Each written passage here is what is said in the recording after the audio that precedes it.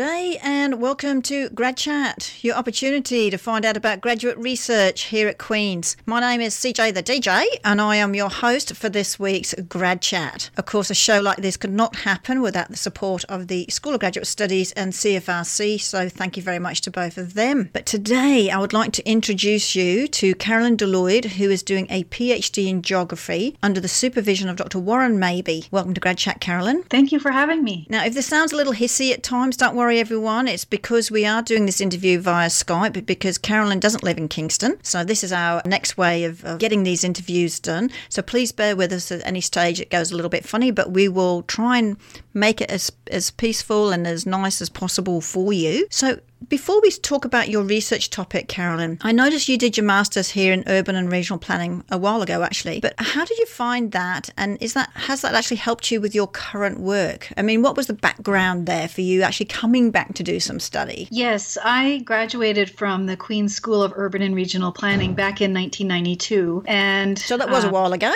Yes. I shouldn't say it like that, should I? Okay.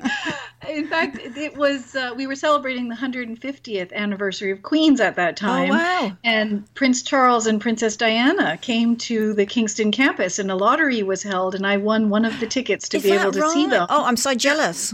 At Grand Hall. And so I have very special memories of Queen's and of Kingston. And after graduating with my master's, I've been employed as a professional planner all along. And so when I thought I would like to come back and study some more geography and planning, Queen's was my only choice and the only place I applied to do my PhD. And I definitely wanted to come back to Kingston and to Queen's. And the amalgamated department now of geography and planning is wonderful because I was in planning and now I'm actually back in the same department now that it's geography and planning together. And people like Joanne Tinlin are still there from when I was there. Oh, is that right? I'm going to have a go at her on that.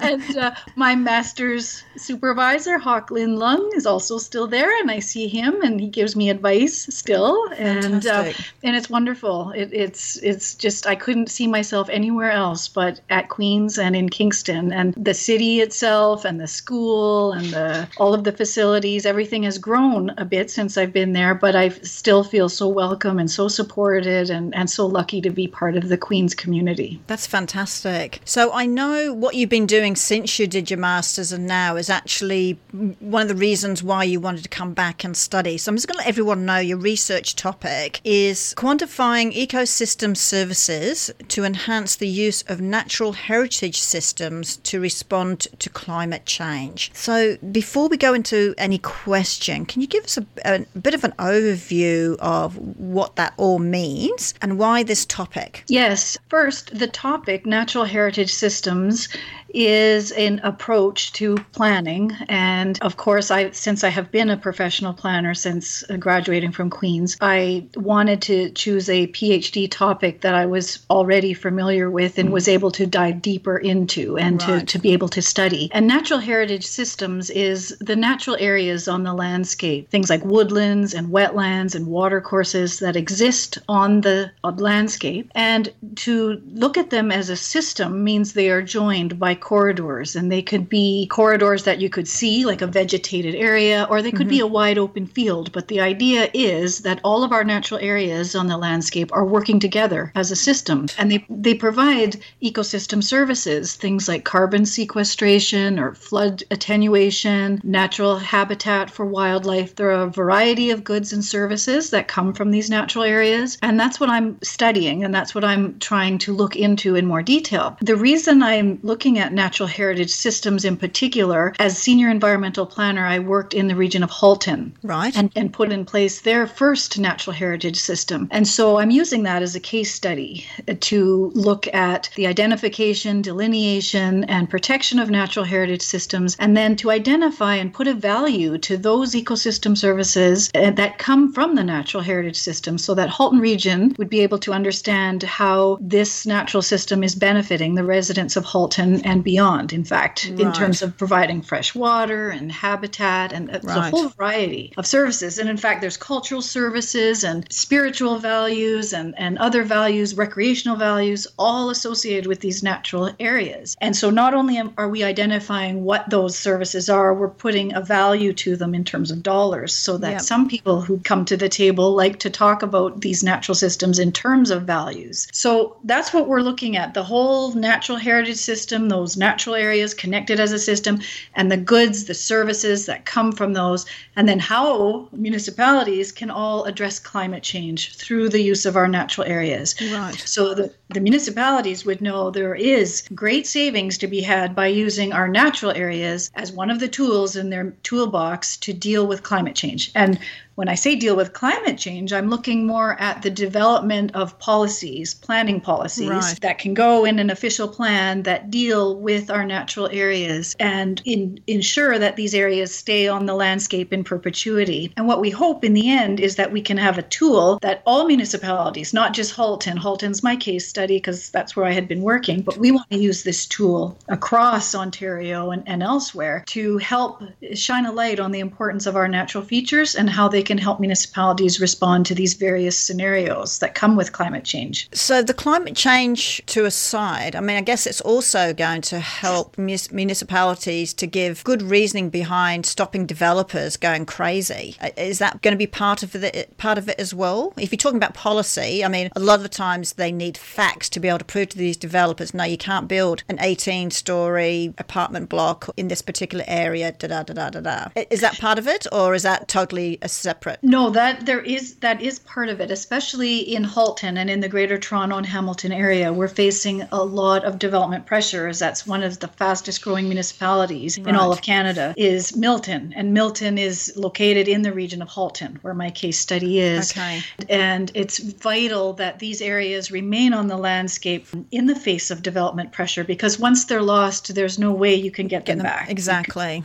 If you plow something over and decide to build there, you can't have the people move and then try and regenerate that into a natural area. So what's important is that we identify those areas up front as part of the process of growing the municipality, but ensuring that growth is directed to an appropriate place and that our natural areas can work together with the residents. And in fact, these benefits, these goods and services are ultimately for the long-term benefit of the residents of Ontario and of Halton.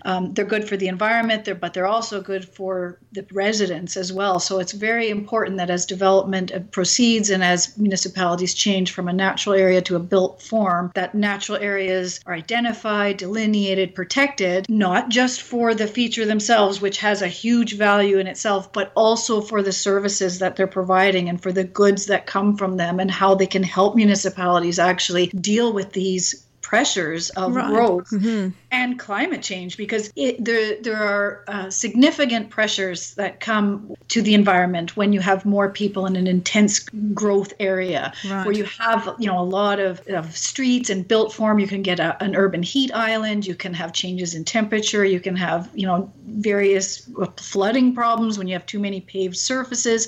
So all of those things can cost the municipality in the end, in terms of flooding and in terms of energy costs. So if the municipalities and developers and others, residents, citizen scientists, if we can all work together to help identify how we can manage and optimize the use of our natural heritage systems as we go forward, that's what my research is trying to find out. And so I bring, as I say, 25 years of planning to the table, and I've worked on various official plan documents. I've led the Ajax Integrated Ecological Review as well in the town of Ajax. So I have always worked as part of a team of scientists and ecologists and others, and together we've been able to start putting some of these ideas into practice. But what I wanted to do when I came to Queen's was to get right into it. And so now working with Dr. Mabey, I'm able to use the Halton Natural Heritage System as a case study. We've looked at various other places in Ontario that have identified their ecosystem services from natural areas. Things like the Greenbelt exist and the Niagara Escarpment. Those actually both go through Halton Region. And places like the Oak Ridges Moraine, which provides all kinds of fresh water for residents in the Greater Toronto area. So we've got lots of, a growth pressure there too. And Halton and Kingston even are on Lake Ontario, which is a source of fresh water for many people. And we've got to be able to maintain that source of fresh water through the use of our natural heritage system and other means in order that people can continue to live along that belt along Lake Ontario. So that's why I've enjoyed being able to do this, because I feel it's important that everyone, municipalities and residents and everyone, be able to help contribute to that crisis that is climate change at the moment, that every little bit helps. Like this is a very small tool that I'm trying to work on and develop along with many other people who are trying to solve the climate change crisis. But I feel as a planner, this is what I could bring, is perhaps some policies built on the natural heritage system that could help address climate change, along with all the other actions that municipalities and other scientists and other PhD people are doing all across Canada, really, and at Queen's, in order to try and address that crisis of climate change. I feel it's very pressing. That was why I wanted to come back and try and put my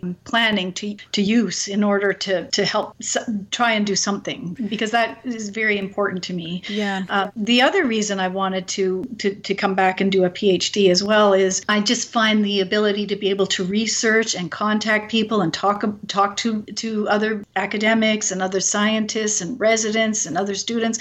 I find that fascinating. It's one of the best times I've had, all along. We can learn so much from each other. Yeah. And we all work together in a lab, in the Renewable Energy Development and Implementation Lab, the Red Eye Lab that we have down at Macquarie. And we all work as a team, and we work with Dr. Maybe, and he guides us, towards all of us, towards the goals that we're trying to achieve. And we're all proceeding along, and we encourage each other. And there's a lot of camaraderie down in the lab. In fact, down in all of the geography department, we try to get together and have a few social activities too. And it's been a wonderful department to be part of. But also with part of my research, I have a whole segment of social science research. I've done a survey across Halton region to find out what people think of using natural areas to address climate change, to find out what they know about natural heritage systems, and to find out what they think of ecosystem services, and expanding the NHS to include the explicit delineation and identification of ecosystem services. And I'm finding out some really interesting things. And I've had over 120 responses to my survey. And I've done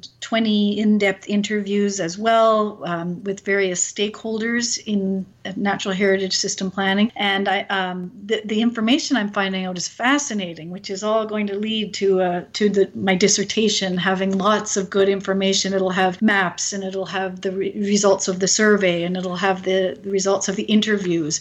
And then we're actually going to hold a workshop in Halton and vet the findings there with the residents in Halton, and to see what they think of how we're moving forward, and then being able to ensure that we've had a cross section of participants in this research project. It's interesting. I mean, I know you're bringing the climate change part into it, but sometimes that can put people's backs up for whatever reason, and particularly politicians, because at times they're trying to do more than what they're really capable of doing, I hasten to say. But I remember when I was living in New Zealand, there was a community there that looked at the ecosystem of the area, and they're looking at planning, and so this is where your planning degree and things come in. But we're looking at how can, with the ecosystem, fit with urban development. And one of the areas they had a wetland area which they wanted to preserve, and the way they sold it to the community and even to the police, to be perfectly honest, was that instead of having a great big sewerage plant, they actually worked out that they could use the wetlands with the reeds and everything with the sewage. And in fact, that actually filtered the water just as well as some of these big chemical sewage plants. So it was a natural way of filtering water from sewage. And so they were able to maintain the wetlands for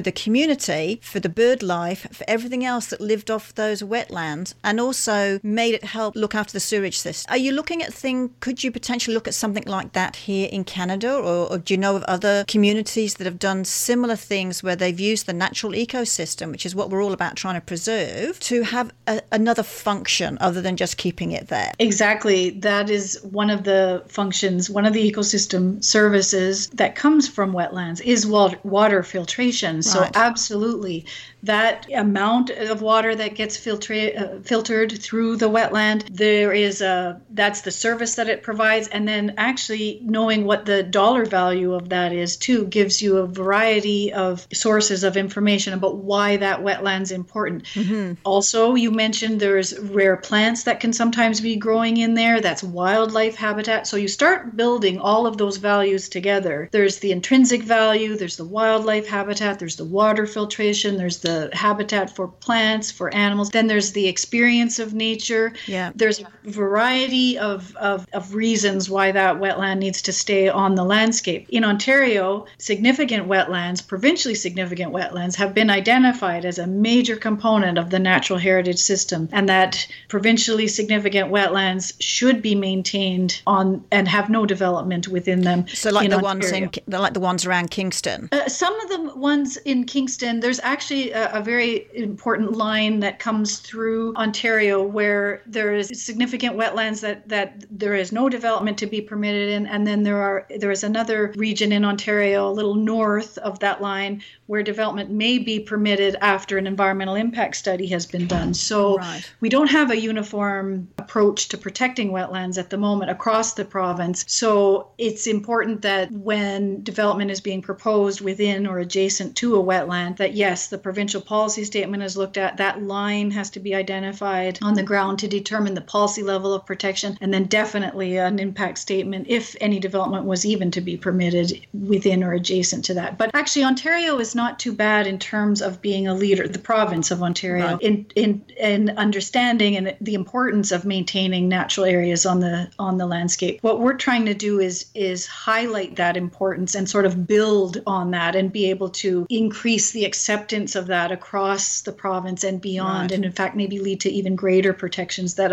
Ontario already has in order that these features can be maintained. There is concern sometimes with regard to wetlands in agricultural areas or where there are conflicting land uses. Mm-hmm. So again, it's always that matter of thinking of what is being provided by that area, what is being proposed, and looking at how best to move forward in light of a variety of things: the provincial policy statement, the municipal goals, the landowner's approach. There's a variety of things that need to be looked at before we decide to remove any of these features or alter them in any way. We all know that this is important, and clearly with what you're doing in Halton is going to have a significant impact, I imagine, particularly if you can get the people of Halton on board to understand what's going on. Because I think if the people realise this can benefit all of us, we've got a better chance of the politicians listening. But what about regions such as Greater Toronto and Hamilton, which are so, as you mentioned, not necessarily overpopulated, but there's a lot of population there. There's not a lot of natural land there that hasn't got a piece of concrete put on top of it, which of course causes its own issues with water runoff and things like that. So how do you think, as a planner and with your research, how can we use what you're doing to help those sorts of metropolitan areas where it's going to be a lot harder to figure out these ecosystems to help sustain it? Yes, it's interesting that you mention around the Greater Toronto and Hamilton area, where we have the region of Durham and Peel and Halton and Hamilton, and all around the Lake Ontario shoreline. And you're quite right, there are some areas that are developed, and we have lost a lot of wetlands already prior to this. And so some of the wetlands and the woodlands that remain are considered significant just on the fact that there are so few left and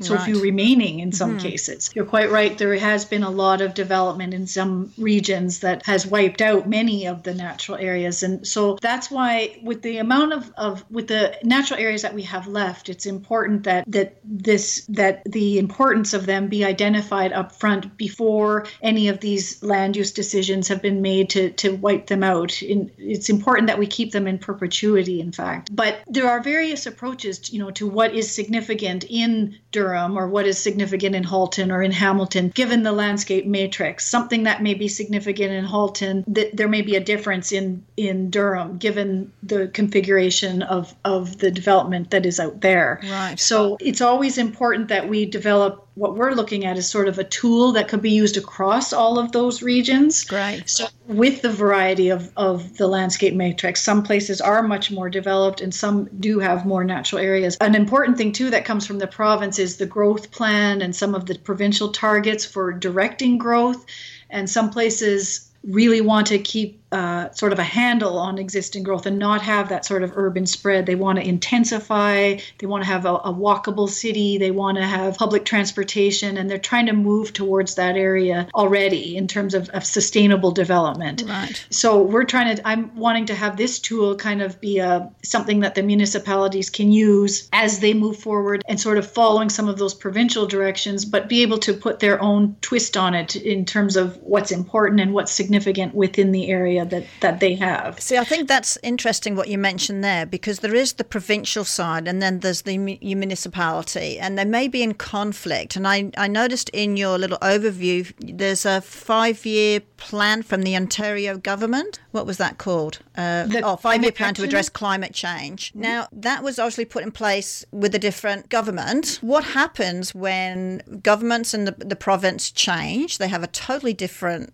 aspect of what they think climate change is, or whether it's even important or not. How will that going to affect this tool that you're trying to do that really should be a municipal solution, I think? I mean, because they're the ones that are living there. Because, I mean, even in Kingston, there's parts of Kingston that the municipality doesn't really own. It's owned by the province. So how do we protect things that maybe aren't owned by the local people? How do we stop the province from infiltrating what we're trying to design? It's a bit of a loaded question, that. Sorry. One of my questions in the survey was about natural heritage systems crossing over private and public property. Yes. And in a lot of the regions, the natural heritage system does just that. There are large swaths of private property that are also part of the NHS, because like the birds and the water and the trees, they aren't aware of the ownership if it's owned by the public sector or by the private sector. And so we have like various natural features that do go across both public and private property. And so the level of protection that's afforded to that feature goes across whether it is privately held or publicly held. But what we try to do is get private citizens on board by having stewardship programs or land tax incentive programs, other ways of ensuring that those landowners, private landowners, are also on side with the protection of these natural features. And that's a very important point, because it's impossible for the municipality, and they wouldn't want to necessarily buy all of the natural features that are on the landscape. So citizens have to be quite involved in maintaining that natural heritage system, be it through participating in citizen science or being a good land steward or being the property owner who does various things on their property to help with maintain the long-term health of those natural areas. The other thing too that you mentioned earlier was that change in government. There are things like the Greenbelt Plan, which were put in place by previous governments and then governments change. Some of those things are so important. The Oak Ridges Moraine Plan, the Niagara Escarpment, they've lasted. The Niagara Escarpment Plan has actually been in place since the 70s, and the importance of these natural areas has been recognized, even through changes of provincial government. But it's very important that there was some talk about cutting into the Greenbelt recently. I don't know if you recall hearing that they had talked about maybe moving the Greenbelt or cutting into the Greenbelt. Oh yeah, and that's just so easy, right? Yeah, that is like something that has to be. Let's just pick it up and drop it somewhere else. Yeah, that exactly. The Greenbelt was based on good science and the identification of natural features, and there's a natural heritage system within the Greenbelt, and there's a variety of land uses that can happen in the Greenbelt, and it's very clearly laid out that there are key features and what needs to be protected and what has to happen. And so, yes, you're quite right. There is a complexity in Ontario that exists with municipal approaches, regional approaches, provincial approaches, and it's important that we be able to get our way through all of those regulatory frameworks in order to work together in order to try to achieve this. So this tool that I'm using, I'm hoping to make changes at the municipal level, the regional level, and the provincial level. Oh, that's good. In order to that, I would even like to talk about the heritage system across the country, although the geography of the country is so different, the way it changes across the provinces. But in reality, they really are connected, the whole of the natural heritage system across the whole planet. But that begs the question then, if, Canada is saying by, I can't remember, it was on 2030 or something, we're going to be within the climate change regulations of the world. So then surely this should be part of a Canada-wide proposal. Yeah, or maybe I'm being too optimistic. I have to first get the thesis defended at the and then you go and pick it. I know. But I do have, big hopes, big dreams, that I can make some institutional changes, like to institutional mechanisms like the Ontario Planning Act and the Environmental Assessment Act, and some of the things that happen, at least in the municipal sphere, that is at official plan levels and at the region, and then again at the province. And it would be wonderful to be able to even to look at something, on a national basis, and maybe join in with some of the initiatives that other provinces and other people are doing. That would be actually some great work to do as a postdoc. Well, there you go. But what about, would you look at some of the other things that are happening, because there has been a lot of thought and a lot of people interested in the natural environment and in our natural features and in climate change and in dealing with the growth pressures, and population has been expanding, so quickly, and that whole idea of sustainable development and how to move forward, that we can have development that's good, and that we find, appropriate places to live, work and play and have recreational opportunities and everything together with the natural environment. So it's quite a balance. And even though Canada is such a large country and a lot of our population is found along, a lot of the southern, our southern border is a lot of the main part of where there is a lot of population pressure. We have to be looking at a national strategy, even a global strategy, things like the United Nations. Even there's been work at the United Nations level in response to climate change, and work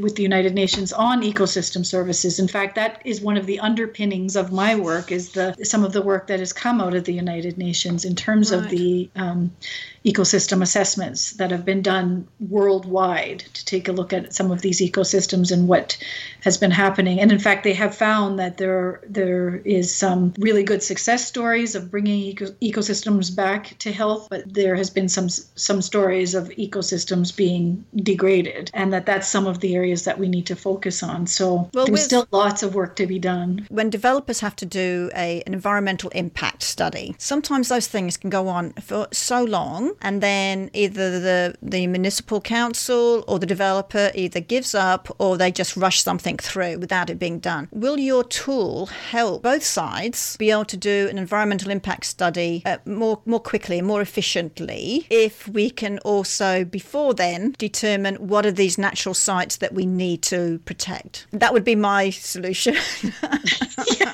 Well, there's a couple of things going on there. One is there are some things that in various approaches to natural heritage system planning, sometimes there are some uses that can be permitted in the natural heritage system or uses adjacent to the natural heritage system, things that may have been agreed to in the past and moving forward. So you do have that idea that development within or adjacent to the natural heritage system may require an environmental impact assessment. There are some times when it's not permitted at all. Depends what the use is that they're proposing to go forward with. The other thing that we're doing down in the READY lab here at Queen's is looking at environmental impact assessment, and in fact combining that with one of the specialties that Dr. Mabry does, which is life cycle assessment. So we're looking at the integration of life cycle assessment and environmental impact assessment together. Right. And looking at life cycle assessment looks at the upstream and the downstream impacts of this project on a more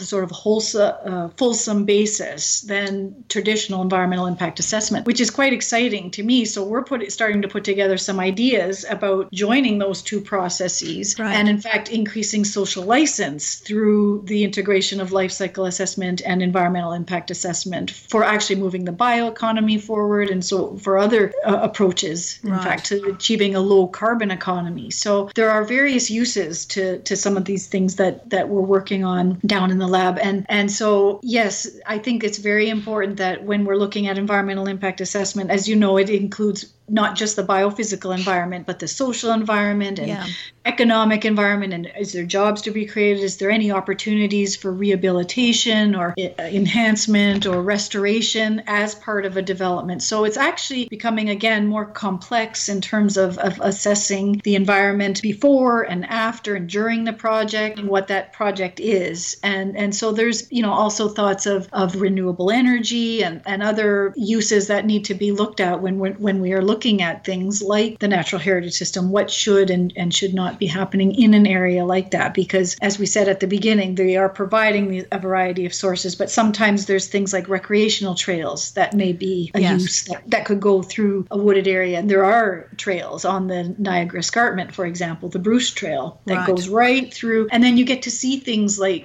some of the special plants that are grown. But that's the beauty of keeping it. There's no, some people would say, well, why have it if we can't enjoy it? And part of enjoying it is being in there with it, leaving a smaller footprint as possible as we're going through it, but we should still be allowed to see it. And there's clearly ways that we can do both. Exactly. And then you stay on the path. Correct. Actually, by putting that trail there, if you have people staying on the path, that's better than them, perhaps traipsing through. And making their own.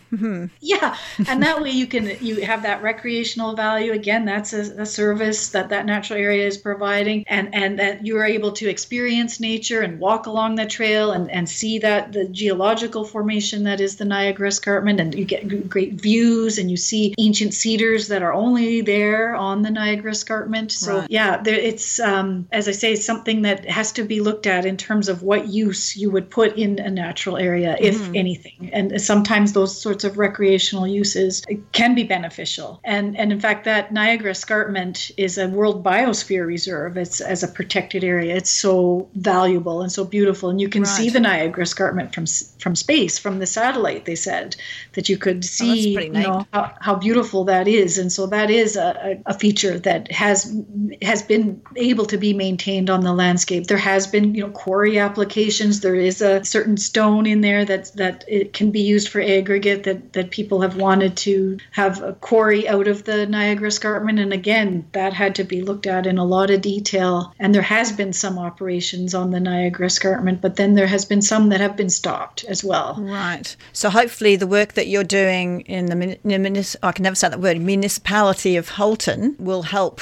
this, because that's just one step. And I imagine Halton is really, really happy having you doing this project. Seems like specifically for them, but of course, hopefully it will help a lot of other cities as well around the country, or at least around the province. Yes, exactly. We're trying to develop this tool that we could use in Halton and beyond, and be able to have other municipalities see the value of the NHS for a variety of reasons, look at all those different services, look at the dollar values that could be assigned to them, as well as various intrinsic reasons and values that you can't put a dollar sign on. Right. So that we could bring everyone to the table and understand what the importance is of these natural areas. And hopefully they would be maintained in perpetuity. Well, because once they're gone, we can't get them back. Well, exactly. And we always say, what's going to be left for the children? And there's some, as you mentioned, there's some great places around that we should be protecting. And also, hopefully, by those protections, that will also help the climate issue that's going on. And even though it's probably hard to stop what's going on, but there's even small bits, I'm sure, will help. Small bits will help. So, Carolyn, fascinating what you're doing. And I'm sure everyone's going to love listening to this, whether you're an environmentalist or just someone in a community who wants to keep green space around for us all to enjoy for whatever reason. And not just the green space, there's resources with that and things as well. Like you said, it can help for a number of different reasons, keeping those spaces. So good luck with all of that. And I'm sure everyone's going to be really, really excited to see what you come up with, this tool that hopefully others will want to use. Yes, thank you very much. It was a pleasure being here this afternoon. Excellent. Thank you very much, Carolyn. Well, everyone, that's it. Another week of Grad Chat comes to an end. Thank you very much for listening in. And don't forget, you can download the full podcast of this, because it's actually a bit longer than our normal show. You